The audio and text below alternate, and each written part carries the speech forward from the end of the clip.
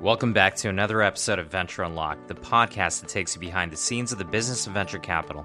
I'm your host, Samir Kaji, and this week we are joined by the founders of Better Tomorrow Ventures, also known as BTV, Jake Gibson and Sheil Manat. Before starting the firm in 2020, Jake and Sheil had worked together at 500 Startups, where Sheil was a partner of the FinTech Fund. Additionally, before starting their investing careers, both Jake and Sheil were FinTech founders, as Sheil built and sold 2 FinTech companies, and Jake co-founded NerdWallet, which is now publicly traded. Although we happened to record this episode after they had spent a long week at Money 2020, they, as usual, were able to bring some great insights on things ranging from the fintech industry as a whole, all the way to raising a venture fund. I really think you'll enjoy this episode, so let's tune in now.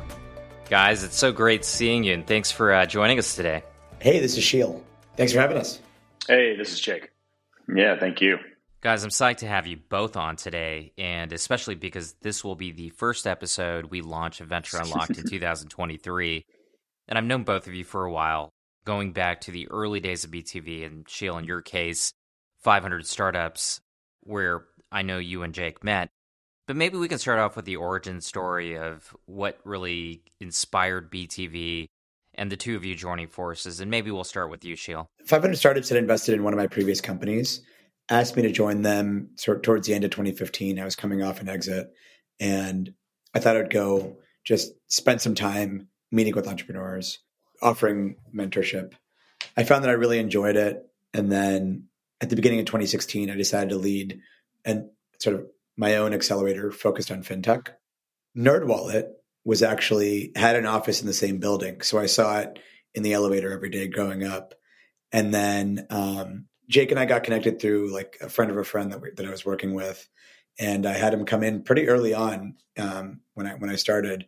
And he just came in to mentor the companies. I was having everyone review the mentors after they came in, and he just ranked super highly.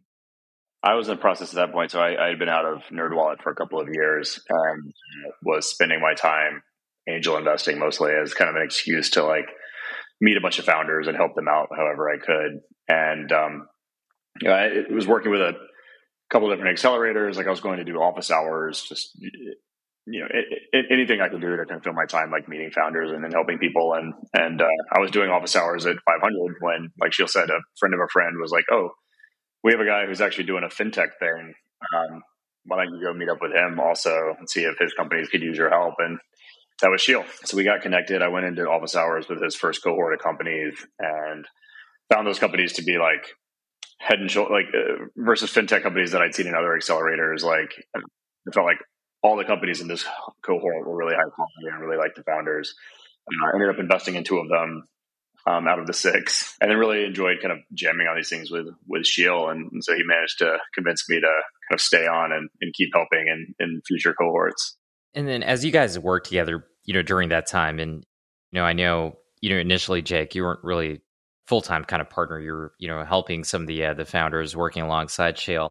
As you guys started to think about actually launching your own firm, and I remember some of those conversations, how did you assess, was this partnership going to work? And what were sort of the key characteristics that kind of you looked at each other and said, okay, like we're the perfect people to build this together because of X?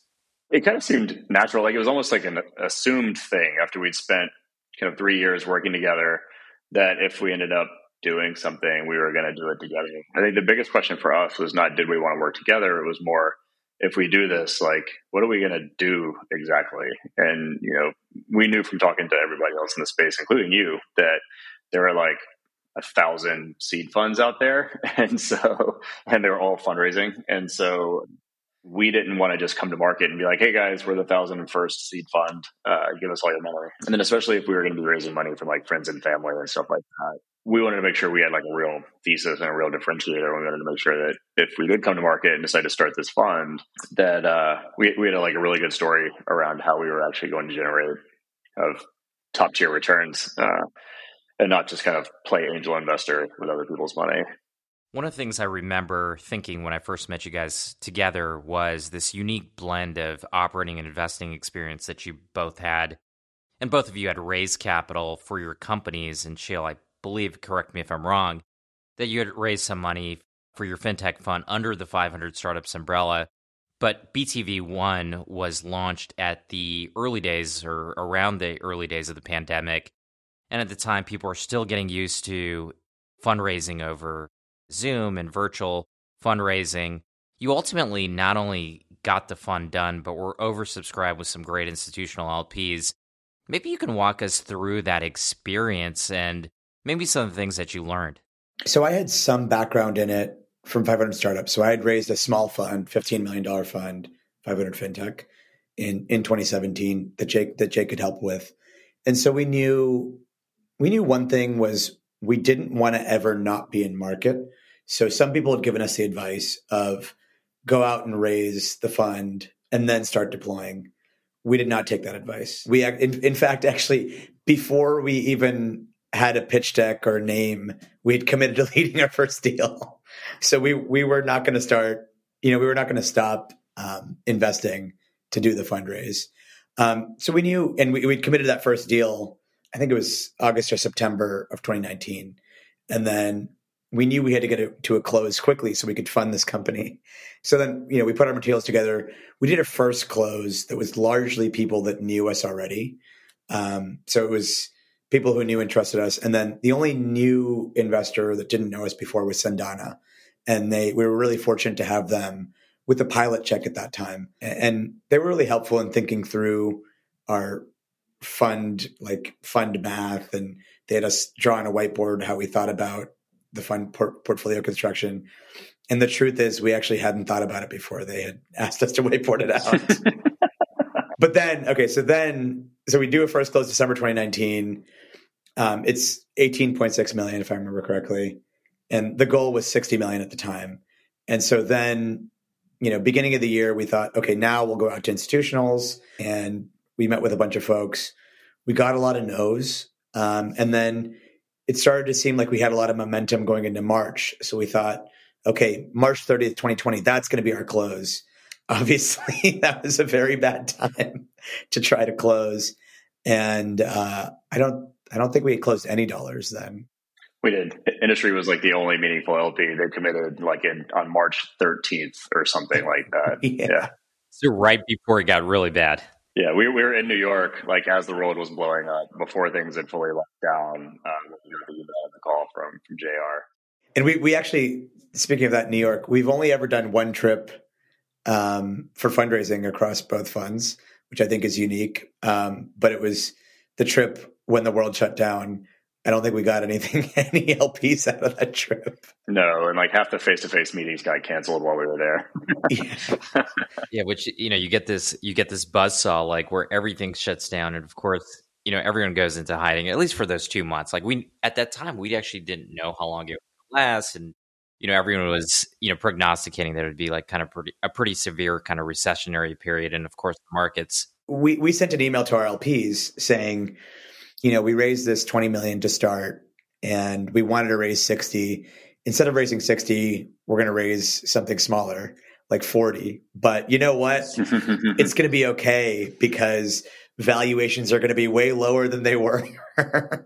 And then, of course, all of that, just a couple of weeks after we hit send on that email, all of that was completely negated, money printer, everything, stimulus, everything. It was crazy. It was the first time we've ever sent a quarterly update before the end of the quarter in March of 2020. And it was like Phil said, we were just this fund is probably only going to be half what we thought it was going to be. But here's kind of what that means strategically. Here's how we're going to invest it. And then, nobody answered our calls for probably 6 to 8 weeks. Nobody answered any calls. We were just too busy, triaging the portfolio and just sitting around at home, not going anywhere. Well, I was. Sheil was Sheil. It was everywhere except home. So proud. I got an RV with a buddy and started driving around the country. That's right. I think I did see that. But you're right. During that time, there was this 2 to 3 month period where no one was returning calls. Everyone was in a state of paralysis, really. And you brought up this point of some people gave you this advice, okay, raise the entire fund, then start, allocating it to companies. The typical advice is actually the counter to that, which is just get in business, start writing checks, show, the type of companies, and LPs will start to get a sense of your investing thesis in motion. But when you went through that whiteboard with Sindana and you were kind of mapping out portfolio construction based on the $60 million fund, you get to March and you're sending out this email to your LP saying, well, maybe it's going to only be 40. How are you doing your check sizing? How did you think about that portfolio construction? Because ultimately you got there and you got there above that 60 and ultimately closed at 75. But were you sizing your checks differently because the market had changed? I don't think we weren't sizing the checks differently. I don't think because we hadn't made that many investments at that point. It was more that we were a little gun shy. I think in the kind of spring and summer of 2020, there were I could probably think of like 2 or 3 different investments that like we probably would have liked to have done, but we're like being really stingy on valuation and ownership and stuff like that. I mean, we're always kind of stingy on valuation and ownership, but we were being particularly kind of conservative at that moment in time. From the end of 2019 until like Q3 of 2020, until we like kind of fully closed the fund, we only did a small handful of investments. Like we kind of accelerated a lot past that. Most of that fund was deployed between like Q3 of 2020 and Q4 of 2021. Yeah, it was interesting. Like we were thinking about raising a smaller fund at that point and kind of just assuming that like valuations would come down and check size would come down accordingly. Like we didn't think that, we weren't planning on saying like, okay, we're just not going to go for the same ownership or anything like that. Like we weren't kind of being skittish around the check size. And in that respect, we just kind of assumed that the market would come down to meet us. And obviously that didn't happen, although it ended up kind of being a blessing and a curse. We might have missed out on a couple of deals that way, but at the same time, like once the market opened back up, it really opened back up. Like, fintech was crazy hot. Like all the people that we had already been talking to before things shut down kind of came out of the woodwork and wanted to talk to us. And then since everybody decided to get back to work and do it all on Zoom, and that was all okay with everybody now, fundraising became much more efficient. It used to be a world where you'd be talking to an LP and they'd be like, oh, next time you're in Omaha, hit me up. Or, I'm going to be in San Francisco in 8 months. We can just talk then. That all kind of went away. And we'd have days in the summer of 2020 where we talked to LPs in like Europe, Israel, Japan, Texas, New York, California, like all in the same day, like back to back. And so fundraising got a lot more efficient at that point. And then even LPs who had passed early in the fundraise just like kind of reached out of nowhere. They're like, oh, we're looking at fintech. It's a category that we're interested in now, even though we told you 6 months ago that we didn't think it was a worthwhile endeavor. Somebody told us that we needed to talk to you about it. And so things really accelerated this summer. And then we were able to really kind of execute on the strategy as we'd initially planned to most extent. It also meant that like we had to start operating at a much different level than we thought we would have to. So core strategy, fund construction, everything was largely the same, but at the same time, like we had to start working a lot harder, working a lot faster, and start thinking about the firm much more aggressively. It's funny, I actually think that somebody that wasn't interested in fintech becomes interested once the markets, turn around and, there's liquidity pumped into the system. But was there an inflection point, I guess, in the fundraise? Because you mentioned, raising that first amount from, a lot of your existing people that had backed you in the past, then having this lull because of the pandemic starting, and then ultimately everything picking up. Was there anything that really kind of catalyzed that rest of the fundraise, which not only got it to target, but above target? Was it getting an anchor, a reference anchor? Or was it just generally speaking, it was just a momentum that was built from all the conversations that you had leading up to, the market reopening? I think it was more the latter. We didn't have an anchor. So in Fund 1, which ended up being $75 million, our largest check was $5 million. So it was a lot of smaller checks. You can talk about it later, but that actually played into Fund 2 being an easier raise, because a lot of those small checks ended up converting into much larger checks in Fund 2. So it's really, I think, momentum around probably fintech as a category, if I'm being honest. And then probably us as relatively well-respected managers. People did a lot of homework on us at that time. And I think we did a good job of making sure that the LPs we pitched knew that other folks that they knew respected us. Anecdotally, there was, during that first fund process, there were actually a few people that called me for references. And one of them actually told me that they had done 42 references on you guys. And I was like, number 4. I was like, so now I'm number 43. Yeah, That's where I fall on the list. But it did show you, like, even though like the market had turned around, people were still doing a ton of diligence in investing in new funds. Because to your point, at that point, there was like 1,400 seed funds. exactly. Yeah. I'd say I would also credit like Sindana and Industry, who were kind of the first institutional investors. Like they were relationships that we had before we started the fund, that we had been kind of cultivating for a while, and they did a lot of work on the fintech sector as a whole, and then did a lot of work on us individually, and getting those early commitments from them, I think, really kind of catalyzed a lot of the rest of it. As we talked to family offices and other fund of funds, we're like, just call Graham, call JR. They've done the work already. Like, they'll just summarize for you all the references they've called, all the diligence they've done. And that helped a lot as well. Like, having that early support from them, I think, was probably one of the biggest components of momentum for us, beyond just like the macro and the fact that we were really lucky with our timing. Was there anything, just looking back, guys, that surprised you about the fundraise? That, and I know, Sheil, you raised that $15 million 500 startups fund, but anything surprising during that first process? I think it went mostly how we thought it would. Like, we knew it was going to be a slog, and it took us, almost a year from start to finish. I think we probably lost a couple of months because of the pandemic. So, call it 9 or 10 months. But I think aside from the pandemic time, we kind of knew that we would get there. Like, it would just take time. We didn't know. We ended up having a lot of success with fund of funds. And I think that's partially a function of our fund construction and model being a good fit for fund of funds, partially being those are people that we could access because, people find it easy to introduce you to fund of funds.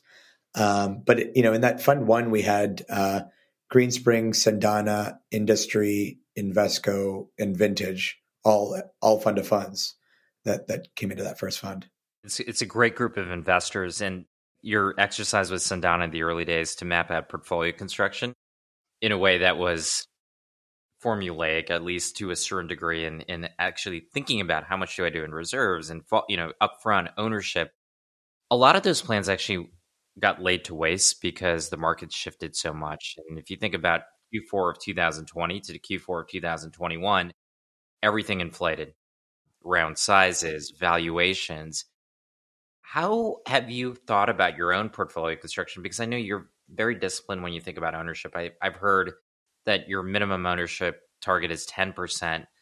But given many of the companies, especially in a hot space like fintech, were able to raise large amounts of capital, we're able to command massive valuations. How do you play in a market that's like that and stay disciplined, but at the same time balance it against not losing the deals that you have the highest conviction in?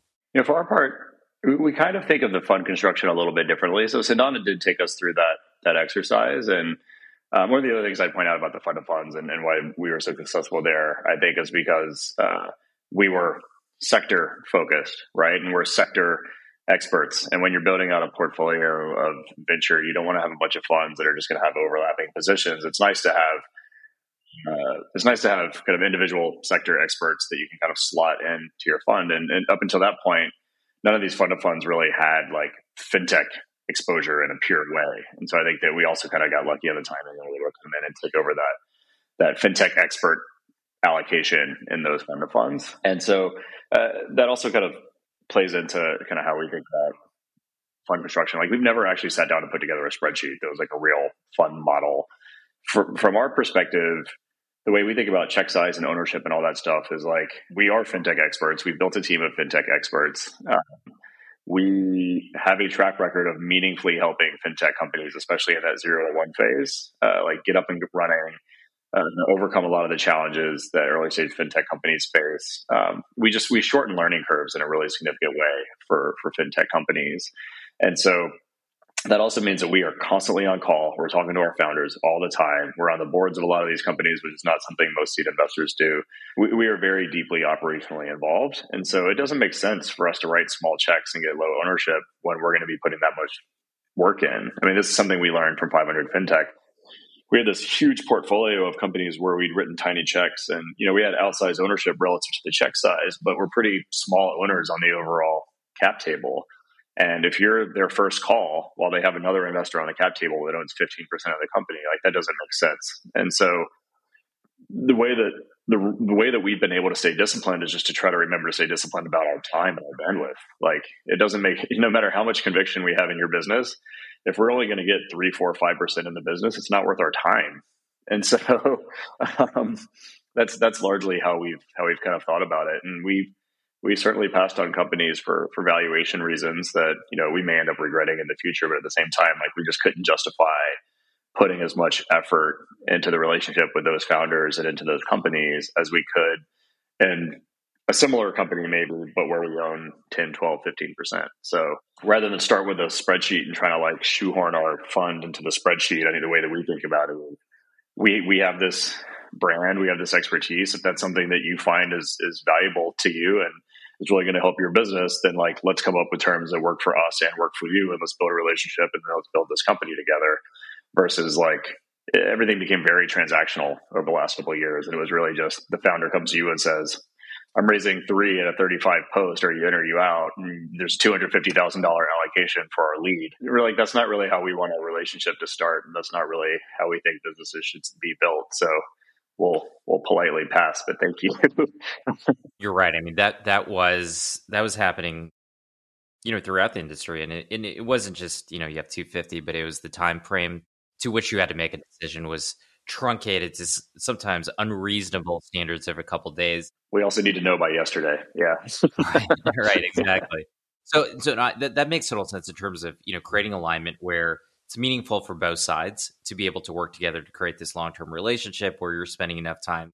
It also makes a meaningful impact to your fund if those companies then go on and reach great exits because you have enough ownership where it does move the needle in terms of being a fund returner. There's this other school of thought, and this is something I'd love to double click on. You think about the 500 startups model, which is lots of companies. Same with, there's other firms, Soma Capital again. A lot of companies, 100,000 to 500,000. The entire sort of calculus there is, you need enough shots at goal to be able to hit the power law consistently, right? Because a small group of companies ever really hits that, level of velocity where it can, be a $3-5 billion company. But at least I found that there's different ways to make money. And there's certain, theses that fit better with a model where you have 100 companies or 200 companies versus 20 or 30. How do you guys think about it, I guess, more generally? Because you do take a more concentrated approach, more hands-on, fewer companies, bigger ownership. Under what circumstances is that the right model versus doing a lot of companies? I think we've, over the last decade or so, ending in 2021, you were really rewarded for beta, right? Like just if you invested in the internet and invested in every company, you did well. I think in particular, 500 Startups YC, you invested very low valuations. And so that model works really well. The 500 FinTech fund is performing super well, is going to perform super well. All the 500 Startups funds, they invested at low valuations. They're all performing pretty well. Despite, having a bunch of different managers giving check writing ability to like random strangers at times.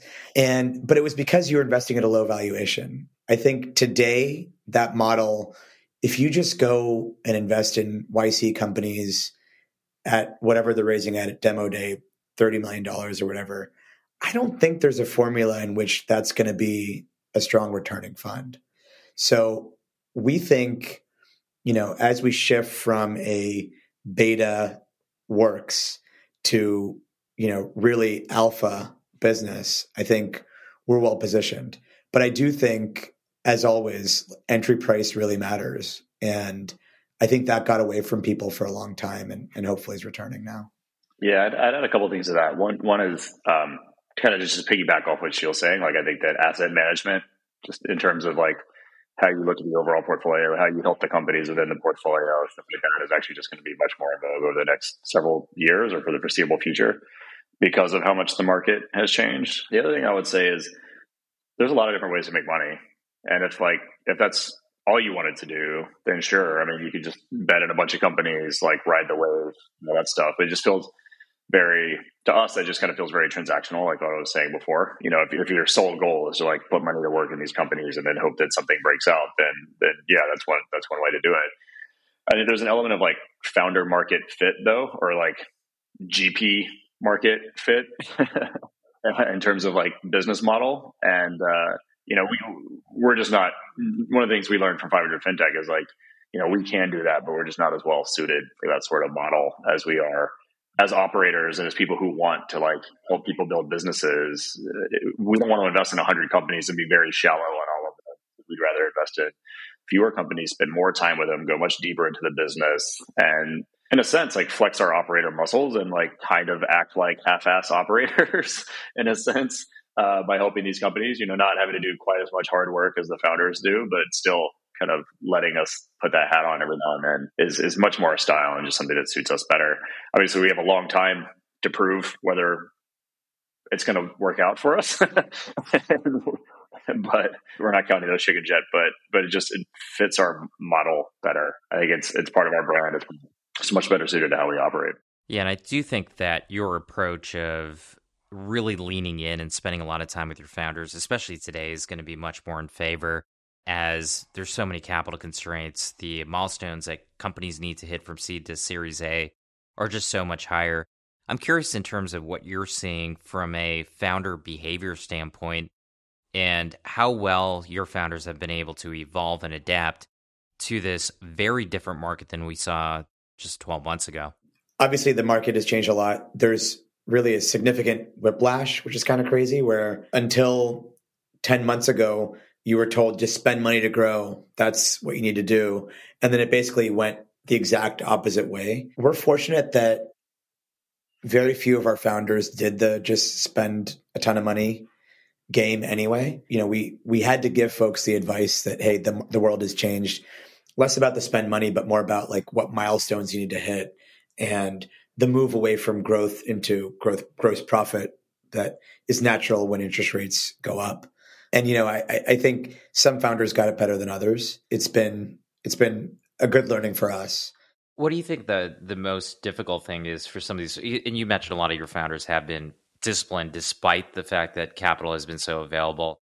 Now, of course, it's not, which it prevents a little bit of that cultural DNA shift, which is really tough to do. If you've been trained to grow at all costs and you hire a bunch of people and your burn super high and your unit economics aren't there, it's tough to reverse course at this point if you're already halfway through a round. What are you, I guess, seeing more broadly in terms of even your companies as they're getting to the next round of funding? So, you invested the seed. They're now raising the Series A today. Have you seen the Series A market shift substantially in terms of the proof points that investors are looking at? Generally, can you speak to, even if it's anecdotally, what are you seeing in terms of fintech companies getting to that Series A now? I would say it's very anecdotal because there's just not a whole lot happening. The analogy that I've been using lately is that 2021 we're just so crazy, and then I think everybody's kind of expecting that 2023 and like there's going to be some real carnage next year, and this year is almost like the pause between the two, where nobody who doesn't have to is going to bother to fundraise right now. We're in this kind of like weird purgatory reset right now, so there hasn't been a ton of data points. I would say a few companies that have gone on to raise follow-on funding. From that, we have absolutely seen that it just takes 10 times longer than it used to. Maybe the last couple of years. I mean, it's kind of back towards maybe historical norms. Takes a lot longer. Valuations are definitely a lot lower. The bar is a lot higher. So over the last couple of years, we also saw that basically anything we invested in, somebody else would invest in it 6 months later. And that's certainly not the case now. People are being a lot more deliberate about where they're investing. So it's certainly like a much harder market now. I think some of that is just people like putting a big pause on their check writing as a whole, like not deploying capital at the same sort of velocity they were in the last couple of years. So it's not even a question of like, well, if the price came down low enough, would you do the deal? It's more like a lot of investors are just kind of like taking the meetings and talking to people with not really any intention to run check, which is why I think it's kind of like a little bit of a pause while people kind of wait to see how things play out. I kind of view it a little bit like a longer version of kind of COVID. Like people sat on their hands for maybe a month or two during COVID, just waiting to kind of see how things would shake out. And then everybody piled back in because we do get paid to deploy capital. And so there will be a time, probably next year, where the capital, the velocity of deployment probably picks up a little bit. It's just going to be a very different world and a very different normal than where we've been this year. One stat that I'll just throw out at you, because I actually started my career during the dot-com bubble and then the subsequent burst. And, the problem in 2000, 2001, and 2002 is there just wasn't enough dry powder to keep these companies going. Today, there's, 280 billion last time I checked in dry powder.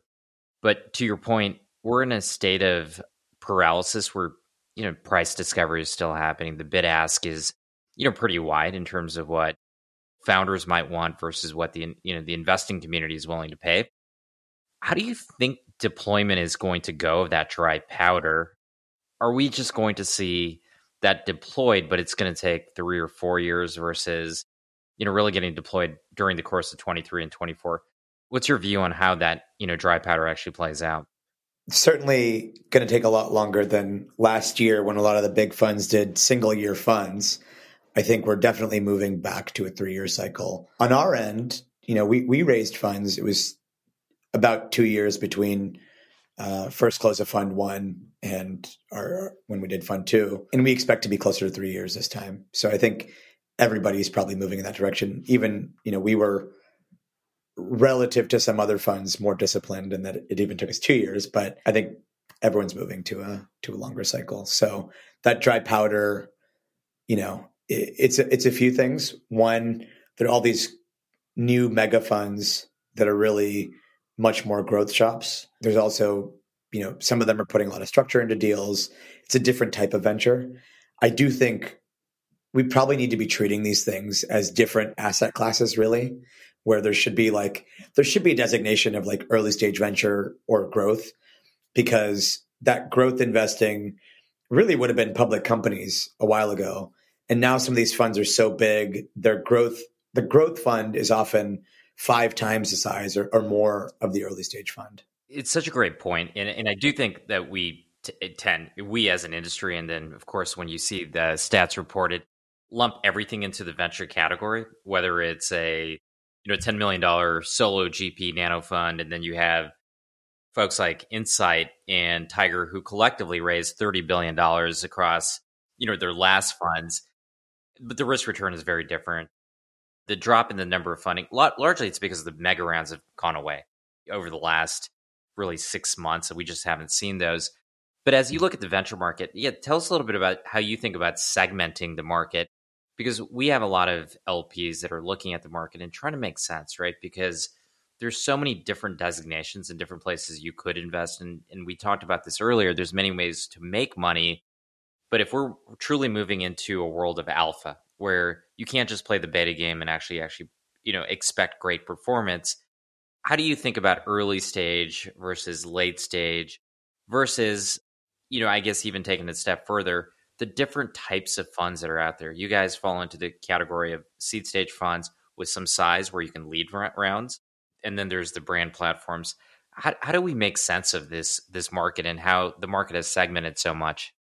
For our part, I mean, it doesn't help us spend a whole lot of time like thinking about how to segment other people. I do think a lot of the larger funds have transitioned away from traditional venture and really just acting. I mean, they're acting more like private equity, or they're acting more like like the Andreessens and Sequoias of the world as they kind of convert their whole model into RIAs and start rolling out all these new products. Like they're starting to look more like BlackRock or something, and less like a traditional venture fund, which is fine. I mean, maybe it's just a change, and it's a maturation of the asset class, and maturation of the brands themselves that have been built in the asset class. For our part, this is another kind of question of founder market fit. Like, how do we want to build our firm? How do we want to invest? Where do we see ourselves fitting into the segmentation of the overall market?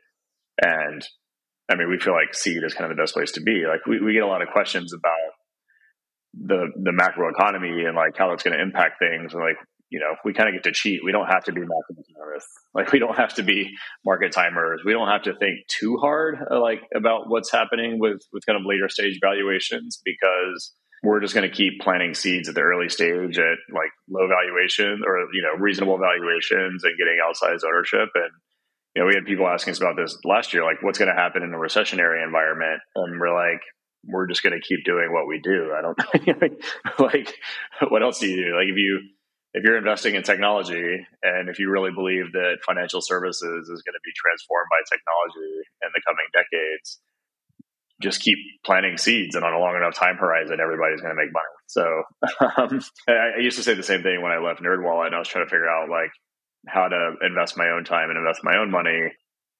I put very little money into the actual stock market, for better or for worse, because I probably would have made a bunch of money if I'd done that too. But instead, just decided I'm going to go write small checks into a bunch of early stage companies because, it's limited downside and asymmetrical upside, and you just stay alive long enough to make enough of those bets, then things are going to be fine. And so the same thing with BTV. I think, raising fund 2 last year, we were able to buy ourselves a few more years to stay in business and stay alive long enough to make those bets. And I think it will be fine. I mean, I think at the end of the day, there's only so much you can control. You can't control the macro. You only can control, your approach to what you think is going to best execute on the strategy. If you're taking a very secular bet on the world of fintech. And I've actually heard you guys say that fintech is still in the fairly early stages. You look at the last 12 years, actually, fintech has been one of the most active areas of investment growth. I still remember in 2009 where people didn't even understand fintech and they didn't think it was a thing. What do you mean by it's still in the early stages, and where do you see the big opportunity as we move forward? Just because there's a lot of money that's poured into the space doesn't mean that like things have materially changed. Like payments still suck. B2B payments are awful. Remittances globally still suck. There's some like nicer looking banking applications out there, but the underlying products haven't really changed. If you look at the last 10 years, I mean, our analogy is it's kind of like, maybe the first decade of like the consumer internet where, you just added a .com to the end of everything, but like the overall business models and stuff did not actually change. Like it took many years before we were like, taking pictures on our phone and uploading them and like doing all this stuff with social media and things like that. And like the kind of things you can do on the web or with a phone now just were things that could not even be imagined 20 years ago when the internet was still starting.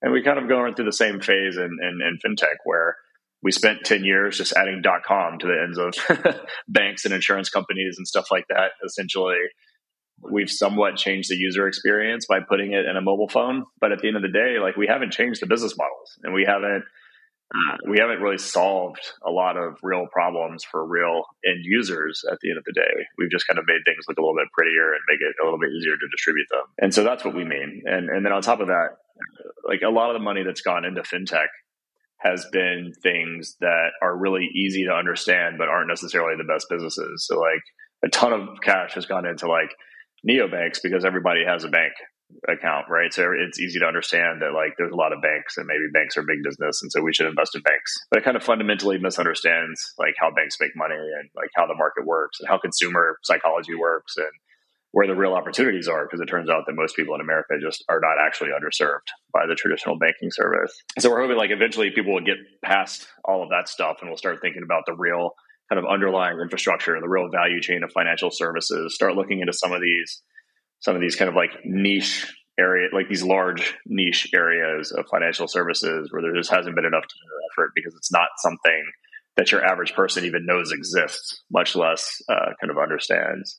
It's one of the reasons we like fintech, because fintech is not really an industry. Fintech is many, many, many industries all kind of combined under one banner. And it's something like 20 or 25% of global GDP. If you look at financial services globally, as we do, you can't tell me that the money that we've invested into fintech over the last 10 years is really making a meaningful bite at the apple in terms of that size of a market where most of the people in the world are still kind of financially underserved.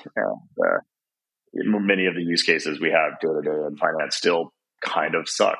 The math on that, I think, is if you take all of the fintech companies, public and private, together and their market cap or valuation, sum it all together, it's less than 2% of the market caps of public finance companies. So I think we have a long way to go. It certainly sounds like it. And I do think that, going back to your comment, is fintech is all encompassing. Even companies that don't start off as fintech companies eventually seem to layer on financial technology within their offering, whether it be the Ubers of the world.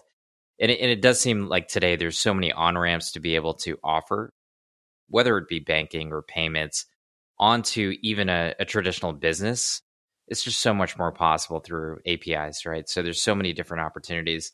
So we've talked a lot about, investing, and we've talked about your thesis. We talked a little bit about the fundraise, but now that it's been a few years since you launched, BTV, I'd love to end with just some of the non-obvious things about running a firm, not just investing out of a fund, and how you guys think about all of the aspects of really what I consider building a startup that is writing checks.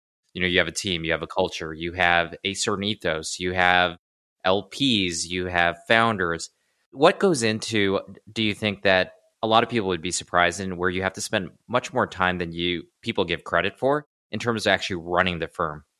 Simple kind of tactical answer is just that the actual just legal and financial and just back office operational work that goes into running a firm, I think is a lot more than people tend to think. I think people come into it thinking you get a fund admin and they do all the work for you, but it's not really the case. And most of the fund admins, they're okay, but they definitely need to be managed, and it's a lot of time and a lot of bandwidth to manage them. There's a lot of time involved in running the actual firm and all the paperwork that goes into actually doing a deal and stuff like that. It's just a lot more time consuming than you'd think, and takes you away from investing a lot more than you would think.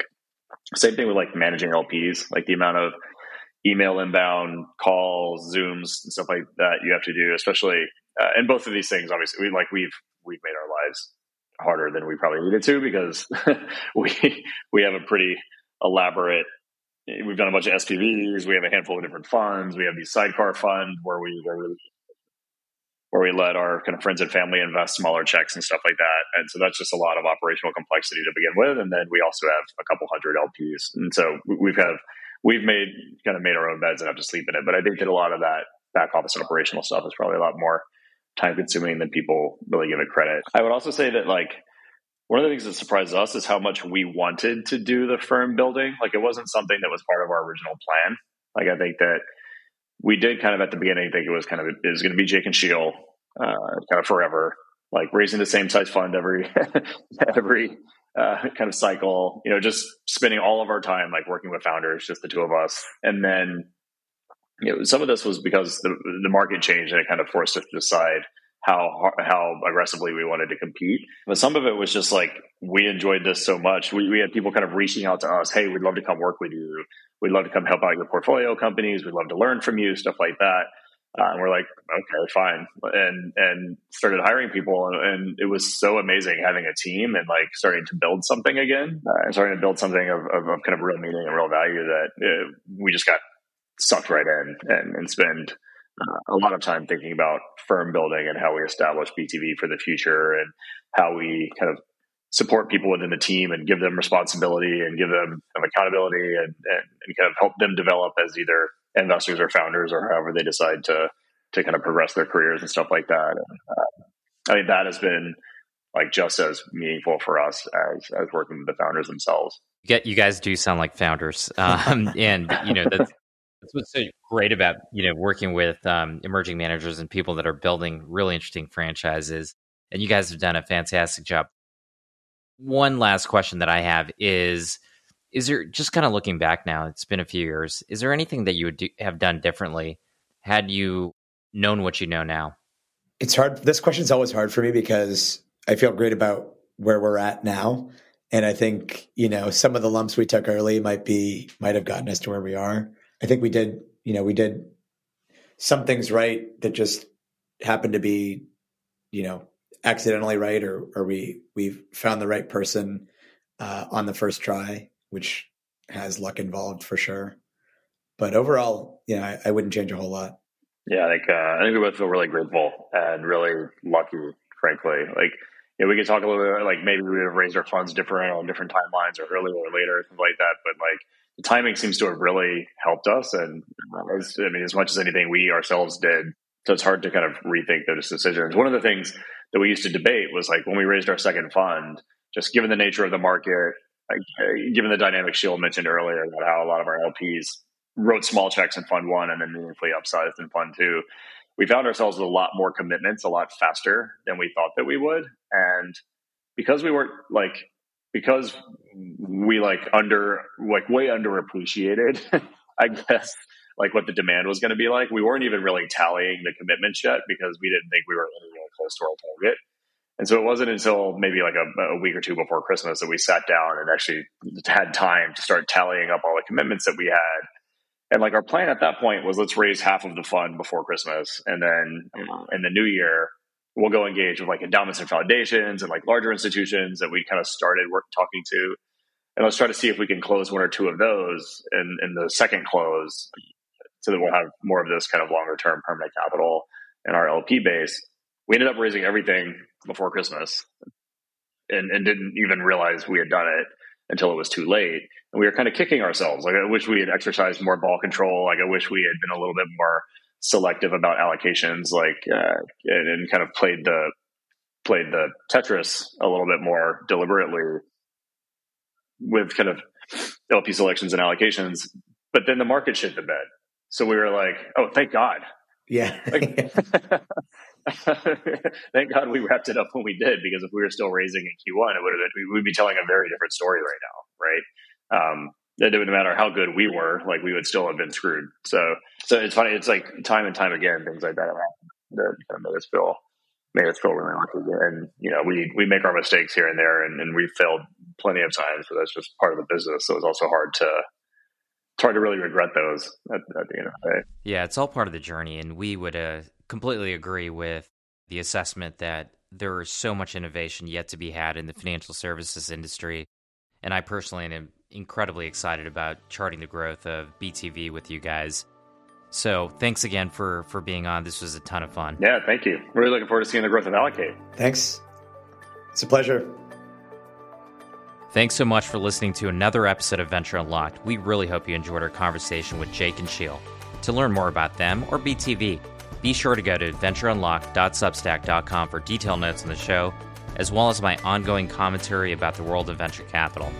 Venture Unlocked is also available on iTunes or Spotify for download. And while you're there, please leave us a rating and review, as it really helps us out. And don't forget to hit the subscribe button in order to get each and every Venture Unlocked episode as soon as it's released.